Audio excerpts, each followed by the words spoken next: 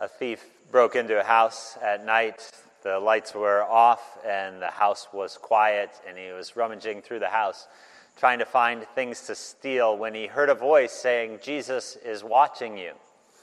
He starts looking around, trying to figure out where this voice comes from, and he can't figure it out, so eventually he decides it's just his conscience telling him that he's doing that, but even though he decides that, he continues looking for things to steal, and then he hears the voice again, "Jesus is watching you." This time he starts to pay attention a little bit closer, looking around, and eventually he figures out that the voice is coming from a parrot. And so he looks at the parrot, and he says, "What is your name?" And the parrot says, "Moses." He said, "What kind of people would name a parrot Moses?" And the parrot said, "The same kind of people that name their attack dog Jesus." The fear of God was placed into him because Jesus was a vicious attack dog watching him. We all have some sort of idea that there is a God out there who is watching over us. And for most of us, when we stop and think about it, it's kind of maybe not an attack dog. Maybe some of you think that way. But it may be more like Santa Claus. And we started, I'll confess, listening to Christmas music yesterday. One song that really, I think, encapsulates our image of Santa Claus really well. Santa Claus is coming to town. He knows when you are sleeping.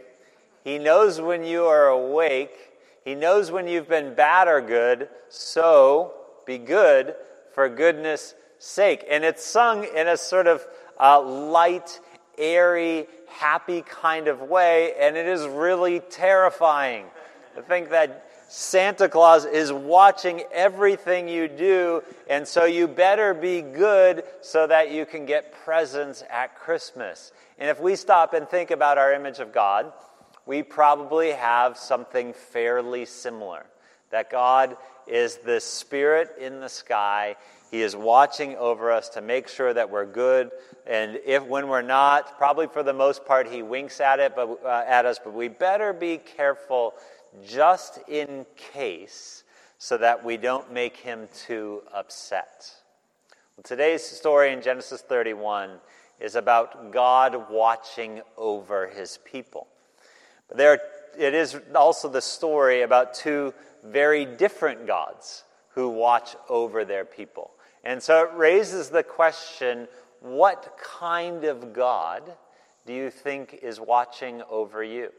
When you stop and think about God, what is He really like? What is He looking for when He's watching over you? You would have had a visual reminder that God is watching over us, or a witness. If you were to travel northeast of the land of Canaan 3,000 years ago, just over the other side of the Euphrates River, you would have seen two piles of stones, or it's not totally clear, but maybe a pile of stone and one large pillar. And you would have seen in multiple languages the name of that monument that is there. It is translated in English, God is witness. We read in verse 47, Laban called it Jagar Sahadutha, and Jacob called it Galeed. Laban said, "This heap is a witness between you and me today." Therefore he named it Galeed and Mizpah, and he said, "The Lord watch between you and me when we are out of one another's sight. If you oppress my daughters, if you take my wives besides my daughters, although no one is with us, see, God is witness between you and me." Every time you walked by that monument, you would be reminded that God is watching, God is a witness. It was a monument to two different gods. That's why they name it in two different languages, Aramaic and Hebrew. It's because it's really going to be the story of not only two different gods, but two different families. Jacob is, at this point, he's been living with his uncle Laban for 20 years. Laban is his mother's brother. And that's where his mom came from. That's where his grandparents, Abraham and Sarah, came from. So that's where his wives came from. But he is now separating from them. And this is going to be the last time, thankfully, that we have to hear about Laban, because the two families and their gods, or at least the one true God, is going to be separate. There's going to be a physical separation of these two different groups of people. And so first of all, we're going to talk about what kind of God Laban believed in. This is the sort of conflict the tension that we experience in the story, is that Laban's gods are stolen by his daughter Rachel as he is out shearing sheep. And apparently they were little figurines he maybe kept in his mantle or had some sort of shrine set in his house. And they were small enough apparently to fit in a bag that was carried on the saddle. And so she takes them from Laban. And when Laban realizes his family is gone, and then realizes his gods are gone, he starts chasing them and he pursues them. They're a big group of people. Jacob has been blessed as he spent these 20 years there. He's now got 2 wives plus their servants plus their 11 children, at least 11 sons, and then some daughters, and then a lot of cattle, sheep, and goats. And so they're a pretty big group. And so Laban is able to catch up with them. And when Laban catches up with them, he makes this big show about how sad he is that he's lost his family and how he really wishes he could have thrown a big party for them. But none of that is true. We know that the only thing that Laban sees in his family are objects for him to be able to make money. When his daughters agree to go with Jacob, in verse 14, they say to Jacob, "Is there any portion of inheritance left to us in our father's house? Are we not regarded by him as foreigners? For he has sold us, and he has indeed devoured our money." He treated his daughters and his family like property, because Jacob's God was money. That is what he worshipped. And he wanted more than anything in this world to get as much money as possible. And so maybe he had these figurines built that represented some sort of local god that he would pray to and ask them to bless him. And he would made them his god. He thought they had some sort of spiritual power. But one of the major emphases in this passage is that those gods are absolutely powerless. They can do nothing to protect or provide for Laban. They cannot even protect themselves. For his own daughter was able to take them and hide them in a saddlebag. And then when he comes to find them and he searches all around and he's looking for these puny little gods, she takes the bag, she puts it on the ground, and then she sits on them. And she gives this really strange explanation that I've been wondering about probably my whole life. I don't know if my whole life, because I didn't understand it when I first read it. But in chapter 31, she says, verse 35, she said to her father, "Let not my Lord be angry, that I cannot rise before you, for the way of women is upon me." You think maybe she's just being clever. Laban, he's a guy, he doesn't want to ask any more questions. Okay, I'll let you be, don't worry, I'd just rather not know about this. But what really, at least, I don't know if Rachel's doing this, but the biblical author is making a statement about the impotency of these gods that are now sitting underneath this woman. Remember that Rachel had trouble with pregnancy, and she wasn't able to get pregnant. She saw her servant, she saw her sister get pregnant. She wasn't able to get pregnant until she prays to God, and God opens her womb and gives her a child named Joseph. The one true God shows that he hears her prayer and that he has enough power to open her womb And now she sits on this God with this excuse that the way of women is upon her as a way of saying these gods could do nothing for me. And I think the biblical author is winking at us, and he's smiling, and he's saying these gods are as good as used, I'll say napkins, or used, just to make it a little more clear, there's a theological statement here. All of the other gods are as good as used toilet paper. That is the kind of statement that the Bible is making. And the Bible makes lots of other statements that are not appropriate for what we would consider polite company. It says the exact same thing about our own righteous deeds. They are only good enough to be thrown in the toilet and flushed, never to be seen or smelled or anything else by a human being again. The Bible delights, actually, in mocking these other gods that have absolutely no power. And these are the kinds of gods that Laban worships. Kind of gods that Laban thought were going to make him rich. And in the end, Laban gets exactly what he deserves. He loses his wealth and he loses his family. All of them separate from him, never to be seen again. That is all that Laban's gods can do for him. When you make money or power or fame or comfort or anything else in your life your God, then in the end you will lose absolutely everything.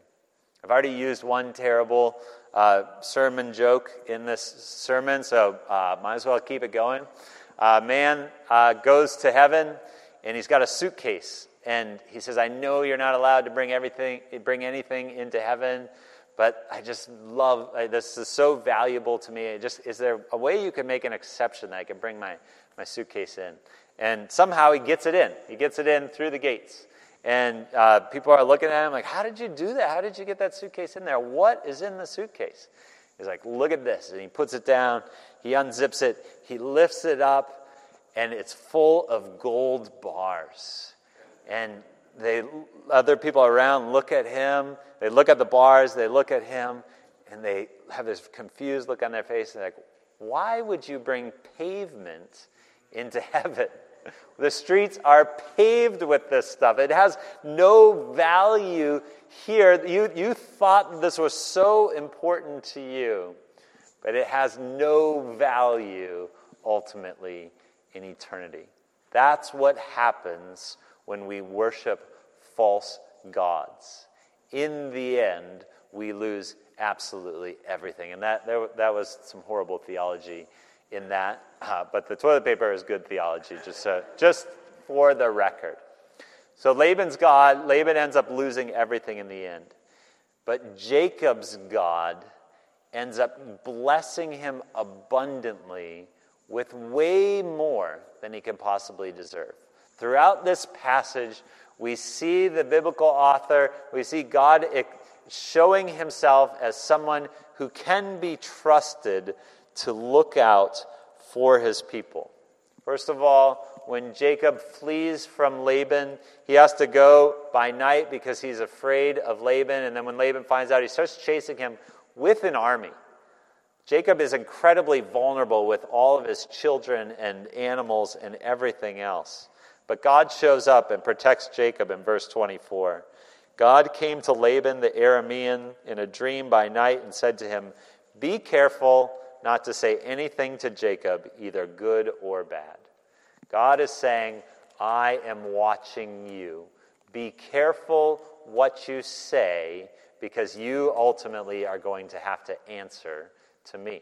So God protects Jacob in that moment, and God has been protecting Jacob for the last 20 years, while he has worked for his selfish father-in-law, when Laban has done everything he could to try to use Jacob for his services, but not care for him as a son-in-law, and try to deprive Jacob of everything that he could, and essentially a slave driver for Jacob, keeping him out in the elements, insisting that he not lose any of his rams or flocks, and if he did, he had to pay for it himself. And Jacob says in verse 42, "If the God of my father, the God of Abraham, and the fear of Isaac had not been on my side, surely now you would have sent me away empty-handed." Laban would have destroyed Jacob, but God was with him. He says, "God saw my affliction and the labor of my hands, and he rebuked you last night." This is the God that is revealing himself to Jacob, a God who protects his people, a God who defends them, a God who will provide for them even in the midst of affliction. There are so many times in our lives that we don't even know about it, where God prevents evil from happening to us, where God spares us from some terrible trouble or affliction. And we don't even know about it because God is doing it in ways that aren't obvious to us. And then there are all the times that we do see God protecting us and God providing for us. When the devil designs everything in our lives for our harm, God ultimately uses it for our good. And thanks be to God, we do not get what we deserve, because Jacob had plenty of things that were not perfect about his life, but yet because he trusted in God and because God called him, God in the end blesses him with an incredible abundance. Jacob came to Laban with just a staff, and now he's leaving with a massive family and massive amounts of wealth. This is God's entire plan, his way of orchestrating all of the wealth from Abraham's old family to be transferred now to his new family in Canaan. And now as that family learns to worship and follow the God of Abraham and the God of Isaac, you see his blessing and abundance begin to flourish there in the land of Canaan. This is a tale of two gods.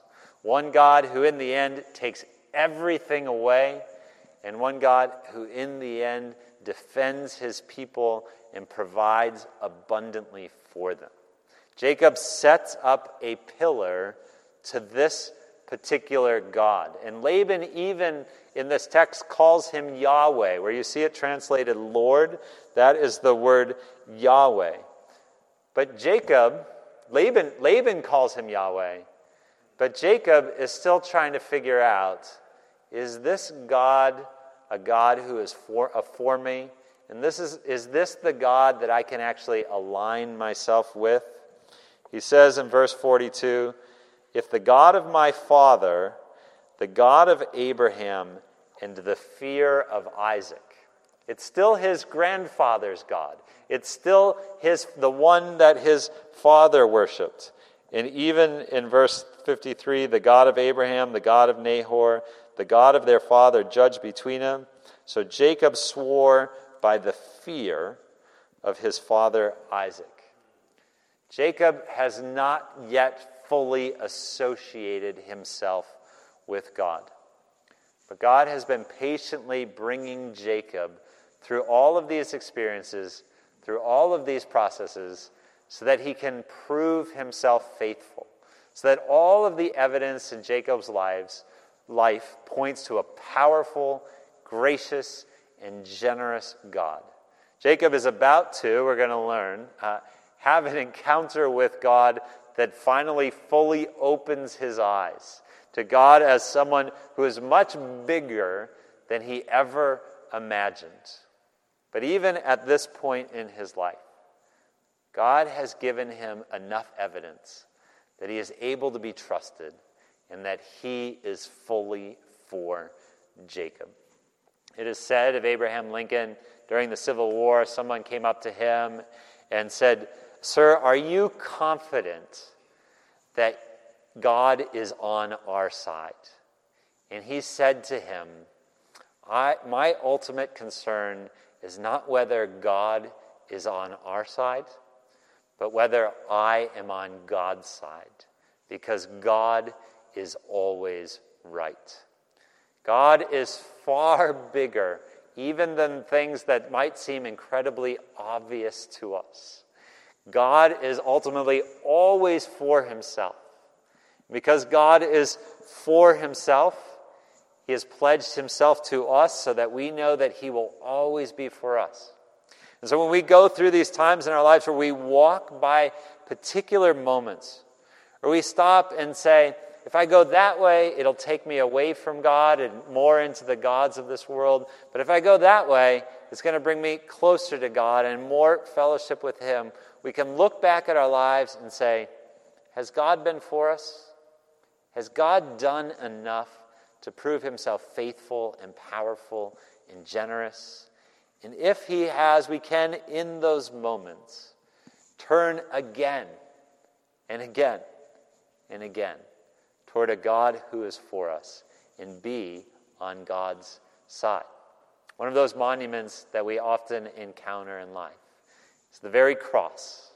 The cross is the symbol of God's willingness to go to any lengths to be with his people, even experiencing shame and excruciating pain, paying the cost so that he can say, no matter what, I am going to be for you.